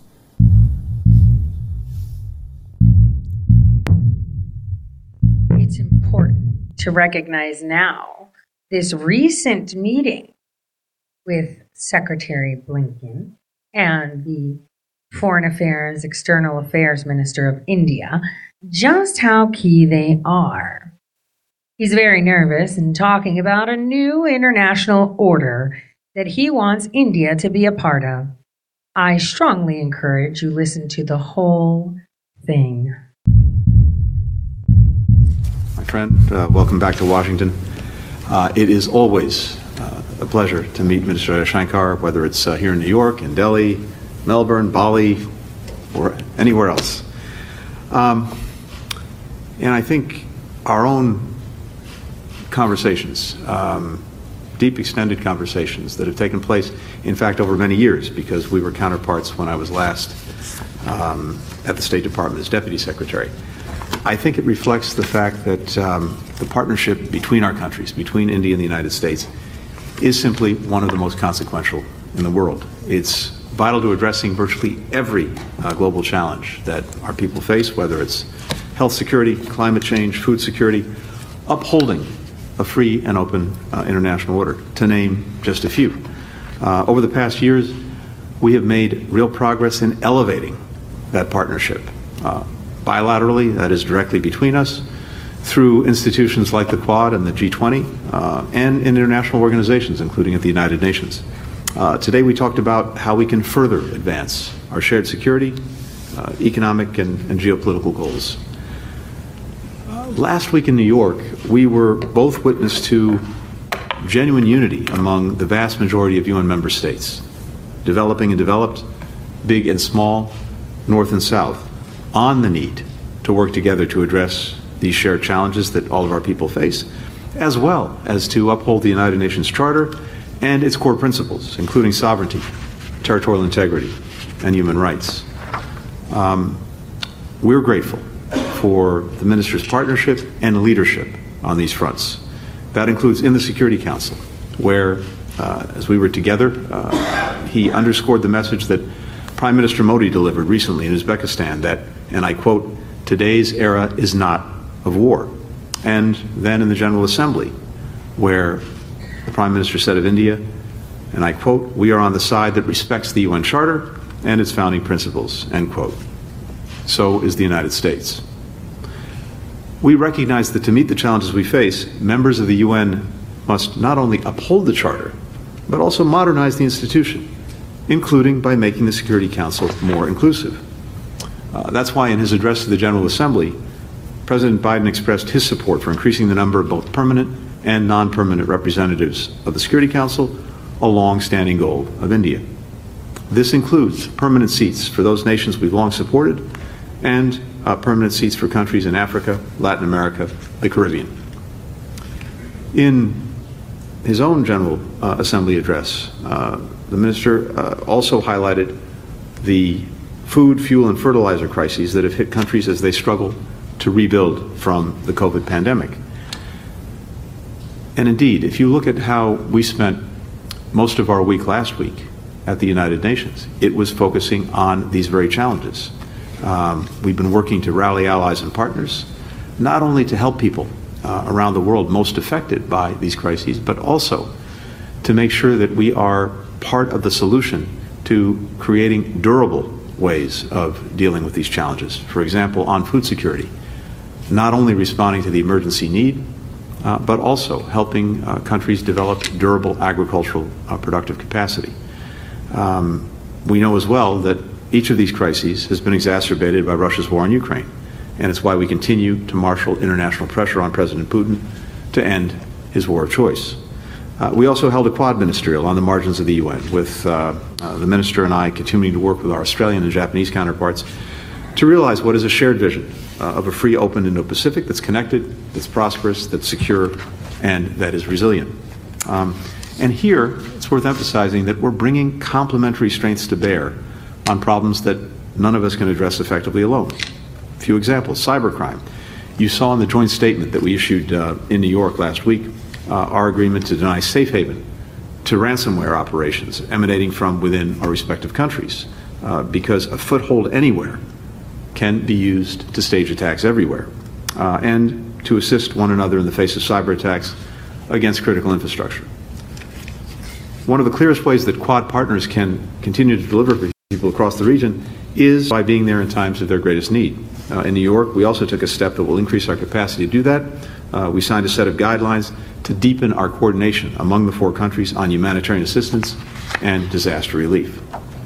In today's meeting and as well at dinner last night, we also talked about ways to further strengthen our strategic partnership and advance shared objectives. This includes helping one another prevent a climate catastrophe and adapt to the changes to come, because the future of our people and people everywhere depends in no small part on hitting the ambitious targets that we both set. That includes India's goal of installing 500 gigawatts of non-fossil fuel capacity by 2030, which would mean more than 60% of India's electricity comes from non-polluting energy sources. We're helping to do that through the U.S.-India Climate and Clean Energy Agenda 2030 Partnership, which is helping to foster joint research and development, mobilizing finance from the private sector and multilateral institutions, and finding ways to scale up innovative clean energy technologies. As the world's two biggest democracies, we're also committed to an enduring project, as our founders put it, of striving to form a more perfect union. This is a project for both of us.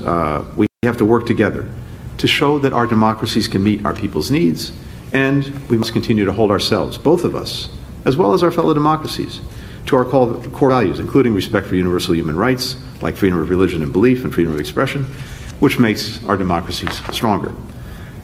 We explored ways to keep building our dynamic economic partnership. The Indo-Pacific Economic Framework, which we launched in May, is one way we'll do this. Just a few weeks ago, India affirmed its intention to participate in 3 of the framework's pillars on supply chains, clean economy, and fair economy. The U.S. is India's largest trading partner, with $157 billion last year in bilateral trade. We're India's largest source of foreign direct investment, with a diverse range of U.S. companies investing $45 billion in India: Google, Microsoft, Whirlpool, Boeing, GE, and I could go on. But we see more room to grow, and to do it in a way that creates jobs for workers in both of our countries. The U.S.-India Commercial Dialogue, the U.S.-India CEO Forum will give us more opportunities to do that in the months ahead. So these are just some of the ways, multilaterally, regionally, bilaterally, that we're bringing this close relationship between India and the United States even closer together. And with India holding the presidency of the Security Council in December and taking over the presidency of the G20 next year, we'll be able to drive more concerted global cooperation and action together. At an event this weekend, you called, Mr. Minister, the shift in U.S.-India relations the single biggest change that you've observed in decades of service as a diplomat. The minister said, and I quote, "It did not change only because of government policies. The relationship changed because of Indian Americans." And I could not agree more. We're grateful to have an Indian American community that does so much to deepen ties between our countries, as well as to shape the fabric of this country. And I'd add that we're also grateful to communities in India, including of American origin, that are doing their part to strengthen the relationship for the good of both of our countries and both of our peoples. With that, John, over to you. Thank you. It is really a great pleasure to join Secretary Blinken at this media event at the conclusion of what I can honestly say is a very productive morning of discussions. I was last here in April, and obviously a lot of things in the world have changed since then. While we have spent quite some time this morning, I thank the Secretary and his wife for hosting us yesterday at a working dinner. This was really a very gracious gesture, and I think an occasion that both of us put to good use. Obviously, a large part of our deliberations today were devoted to the strengthening of our bilateral relationship. Most of you would readily understand that it has grown very significantly in scope and depth over the last few years. We engage each other across pretty much every domain, and the quality of our cooperation, as indeed of our conversations, have steadily improved. In today's meeting, we discussed our political coordination, working together in plurilateral and multilateral formats, and exchanging assessments and on collaborating on important regional issues and global challenges. I would specifically mention the Ukraine conflict and the Indo-Pacific situation in that regard.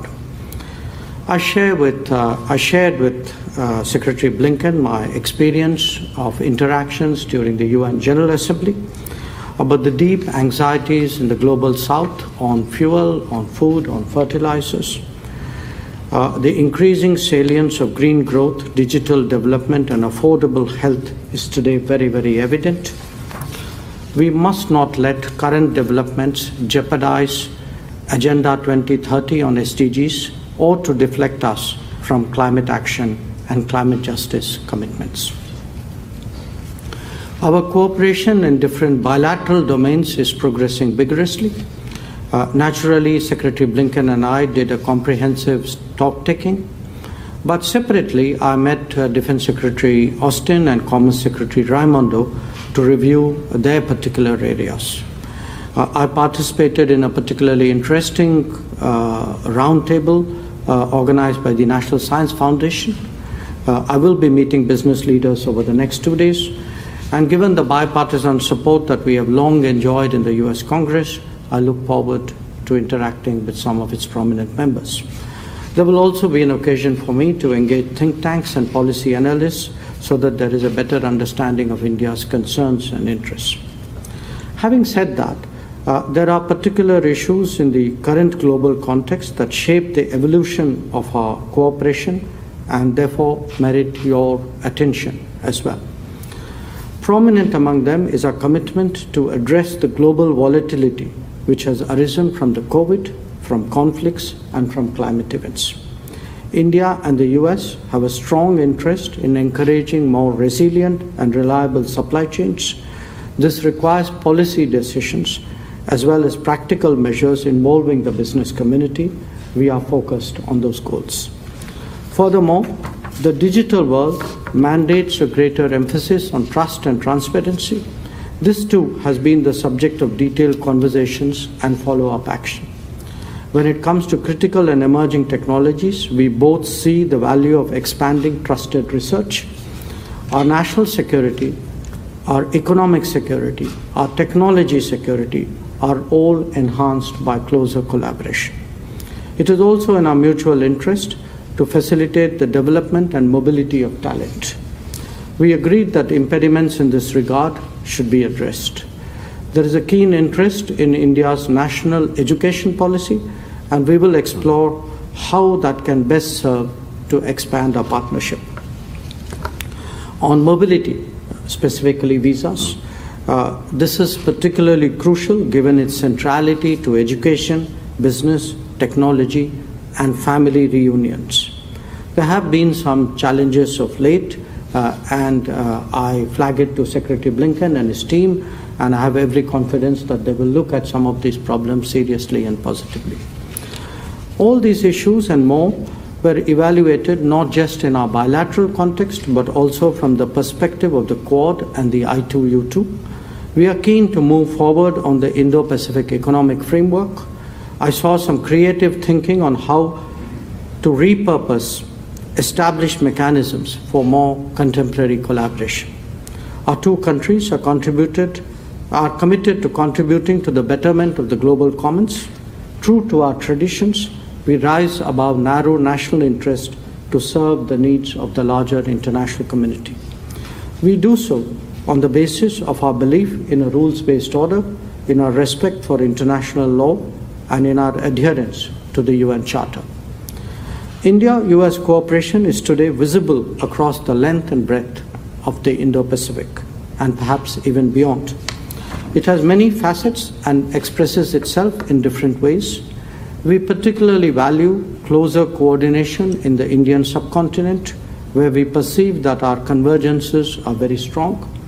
It is essential that democracy, pluralism, progress, development, and prosperity are nurtured. Conversely, we must counter radicalization, extremism, and fundamentalism. India is widening its international footprint, and there are many more regions where we will be intersecting with American interests. It is to our mutual benefit that this be a complementary process. Coming out of the UNGA, the UNGA, The reform of the UN is a particularly topical subject. We appreciate the positive approach of the US to this issue, reflected in the position articulated by President Biden himself. We look forward to working with the US to take this further. I also expressed appreciation at the strong cooperation that we have got from the US on the question of tackling international terrorism. In particular, I refer to the listing of well-known and wanted terrorists by the UN sanction process. In many other formats too, our two countries collaborate to keep the world safer and more secure. We spoke over the last 2 days of our commitment to practicing and furthering democracy, human rights, and good governance. Each country approaches this set of issues from their history, tradition, and societal context. Our yardstick for judgment are the integrity of the democratic processes, the respect and credibility that they command with the people, and the non-discriminatory delivery of public goods and services. India does not believe that the efficacy or indeed the quality of democracy should be decided by vote banks. This is an area where we look forward to a healthy exchange of views. There will be convergences and best practices that we can both profit by and perhaps even share with third countries. India will be taking over the presidency of the G20 at the end of this year. I appreciate the expression of support by Secretary Blinken towards making our chairship successful. Once again, I thank the Secretary for his warm welcome, for the open and comfortable conversations we have had, and for his commitment to further what we both believe is the critical relationship of our era. Thank you. We'll now turn to questions. We'll start with Ian Marlowe of Bloomberg. Thank you.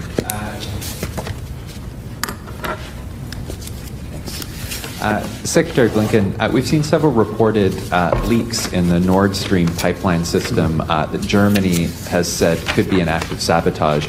What's the U.S. assessment of what we're seeing there, particularly given previous Russian moves to curtail gas supplies? And can you speak a little bit more broadly to the pressure that Europe is coming under as winter and a potential energy crisis looms?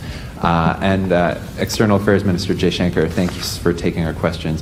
First, I'm wondering if you could offer India's perspective on U.S. efforts to implement a global price cap on Russian energy. Would India consider joining that kind of price cap mechanism, and do you see it as potentially a way for India as well as other countries in the global south to get more leverage and negotiate even cheaper prices for fuel? And just a second question, if I may. Can you talk a little bit about India's plans going forward for military hardware and equipment, given the sanctions that the U.S. and others are putting on Russian industry and given India's historic reliance on Russian technology? How is India trying to head off challenges related to Russia being potentially unable to service that equipment going forward as a result of sanctions? Can Russia still fulfill all of India's requirements? And will India look at perhaps more purchases of, say, American or Israeli military equipment? Thank you. Ian, thanks very much. On the question on energy security and Nord Stream in particular, a few things. The leaks are under investigation. There are initial reports indicating that this may be the result of an attack or some kind of sabotage, but these are initial reports and we haven't confirmed that yet. But if it is confirmed, that's clearly in no one's interest. Now, my understanding is the leaks will not have a significant impact on Europe's energy resilience. And what's critical is that we are working day in, day out, both on a short-term basis and a long-term basis, to address energy security for Europe and for that matter around the world. Short-term, just to cite a few examples, we are working on implementing the oil price cap to keep Russian oil flowing, but at a steep discount.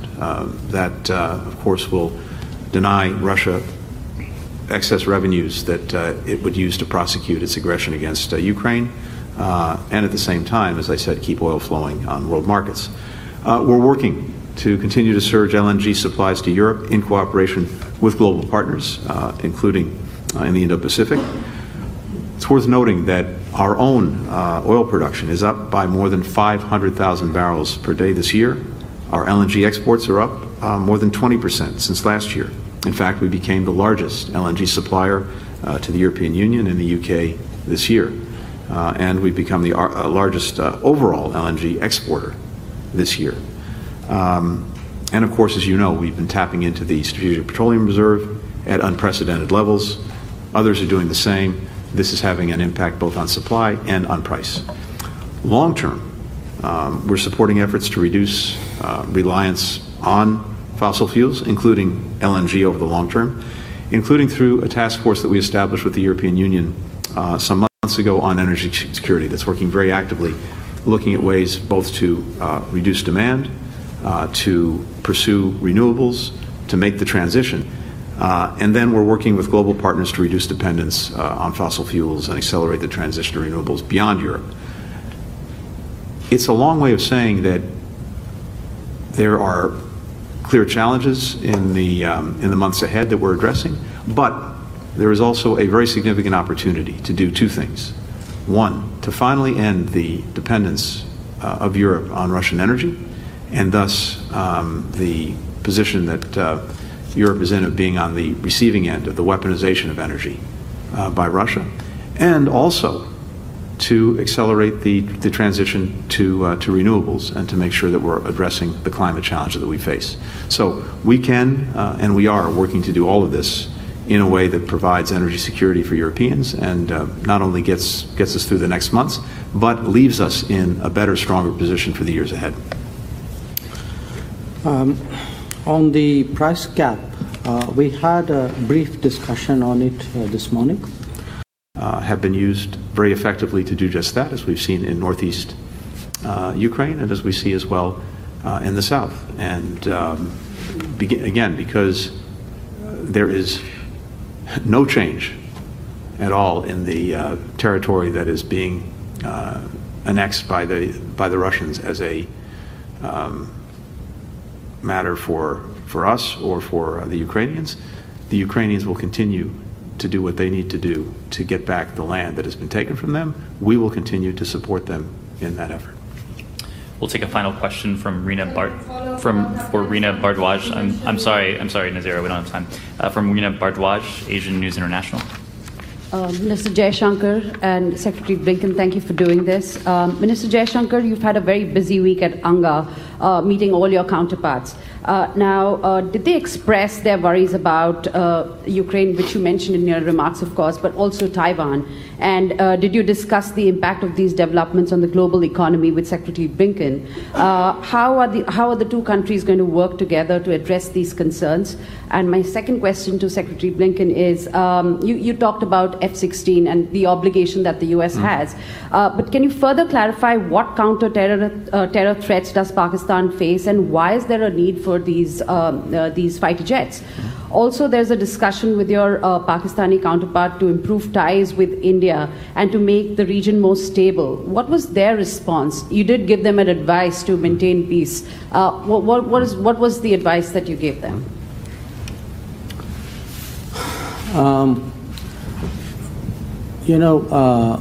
I had, of course, a lot of meetings in the UN in that week. I met, I guess, roughly about half the delegations who were there.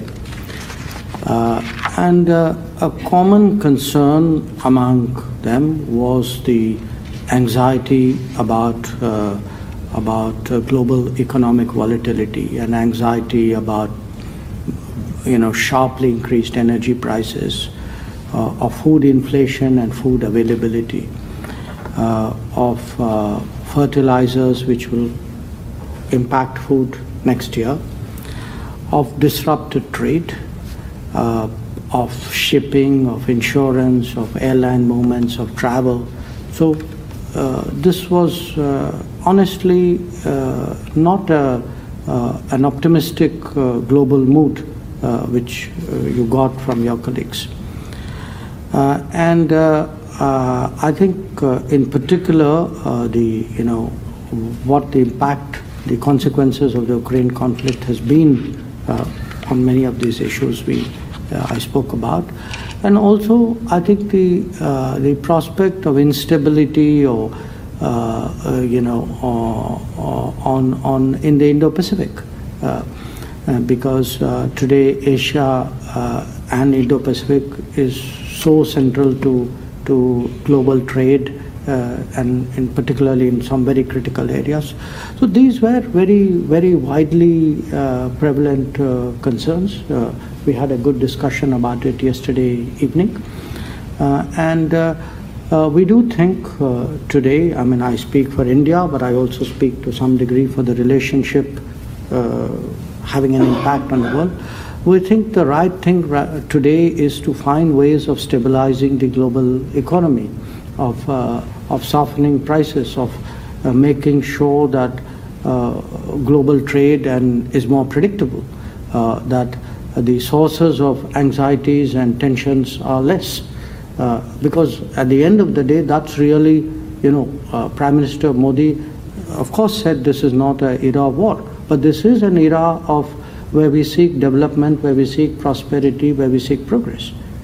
And I think India nationally and India through its key partners would like to do more to strengthen those trends. On the question of the F-16s again, and it's important to be very clear, this is, as I said, about sustaining an existing program, not adding a new one, and we have a responsibility to do that wherever we're engaged in the provision of defense equipment like F-16s. And second, as to what these are for, there are clear terrorism threats that continue to emanate from Pakistan itself, as well as from neighboring countries, and whether it is TTP that may be targeting Pakistan, whether it's ISIS Khorasan, whether it's Al-Qaeda, I think the threats are clear, well known, and we all have an interest in making sure that we have the means to deal with them, and that's what this is about. More broadly, we always encourage our friends to resolve their differences through diplomacy, through dialogue. That hasn't changed. It won't change. It would not be appropriate for me to characterize Pakistan's response just as I wouldn't characterize our friend's response in a similar conversation. Thank you. Thank you, everyone. Thank you, Your Excellencies.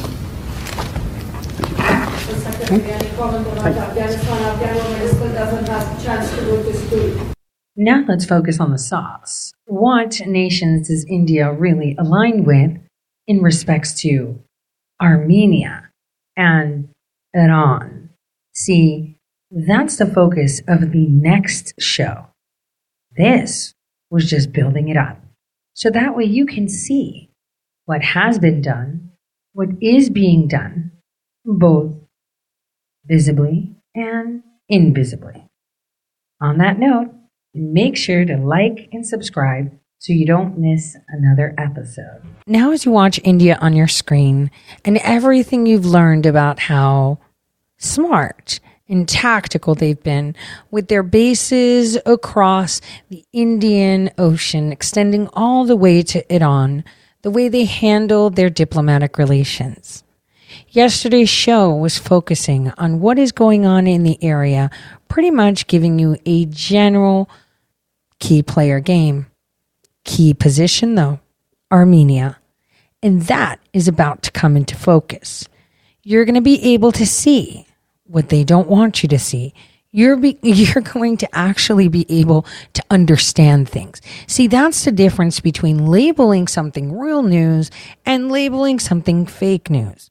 Just label it as information, and your gut and those 6 inches, amazing 6 inches between your ears will help you discern it.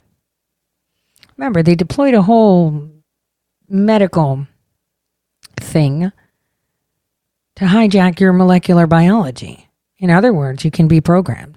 And you can tune into frequencies more than you know. So on that note, let's take a sneak peek as to how we're bringing Iran into focus via Armenia. India has signed a significant export order for missiles, rockets, and ammunition to Armenia. While the value of contracts has not been revealed, it is estimated that India will supply weapons worth rupees 2,000 crore to the country over the coming months.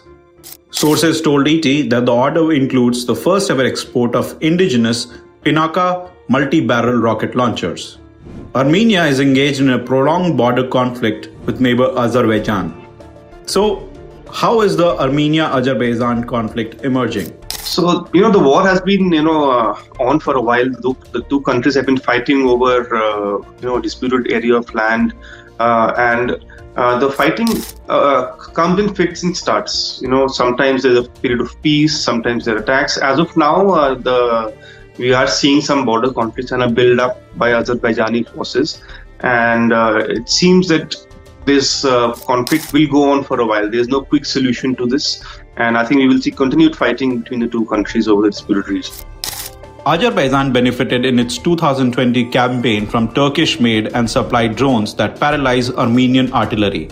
With Russia preoccupied in Ukraine, it appears Azerbaijan has decided to press ahead militarily to further its gains.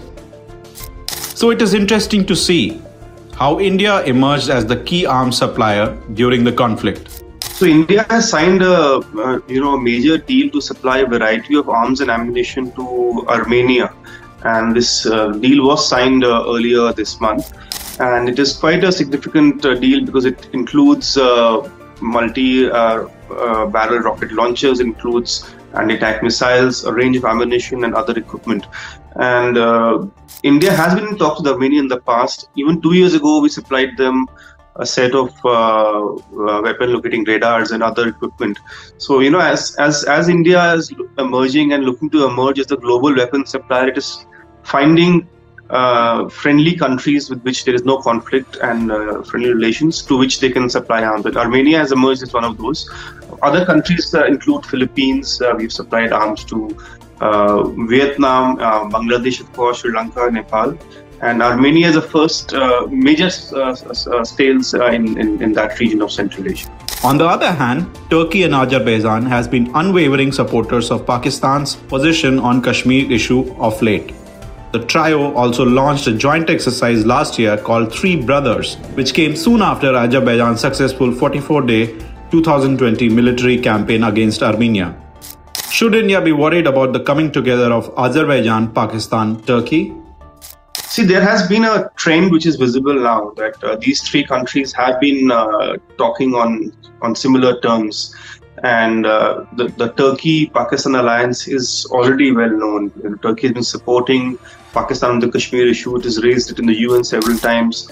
And I think because Turkey has emerged as a major arms supplier to Azerbaijan, we see convergences between the interests of the three countries. Of course, all three are Islamic nations.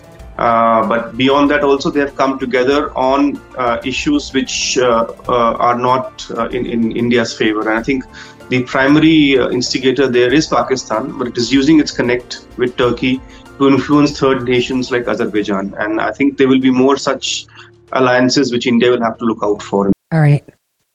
Can you guys hear me? I hope you guys can hear me and that the audio is coming in clear. Let's see. Let me check the chat. Has it come through? Is it coming through? Perfect. Now, I want you guys to know that tomorrow's show will hopefully wrap it up for you, but let's just believe this for a second. China, or let's just say the enemy, owns them all. Signs are becoming very, very apparent. Now let's pretend that I helped orchestrate the demise of evil of the Son of Man. I would allow the installation of the worst administration in Babylon. I'd do it in such a way that the people would be able to see through the fog.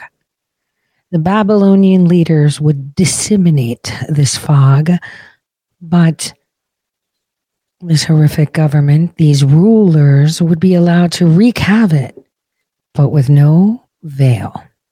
I would ensure the enemy, the very boisterous enemy, be so transparent with no cover that the people would see.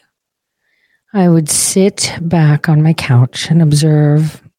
After all, tyrants are rigid and predictable.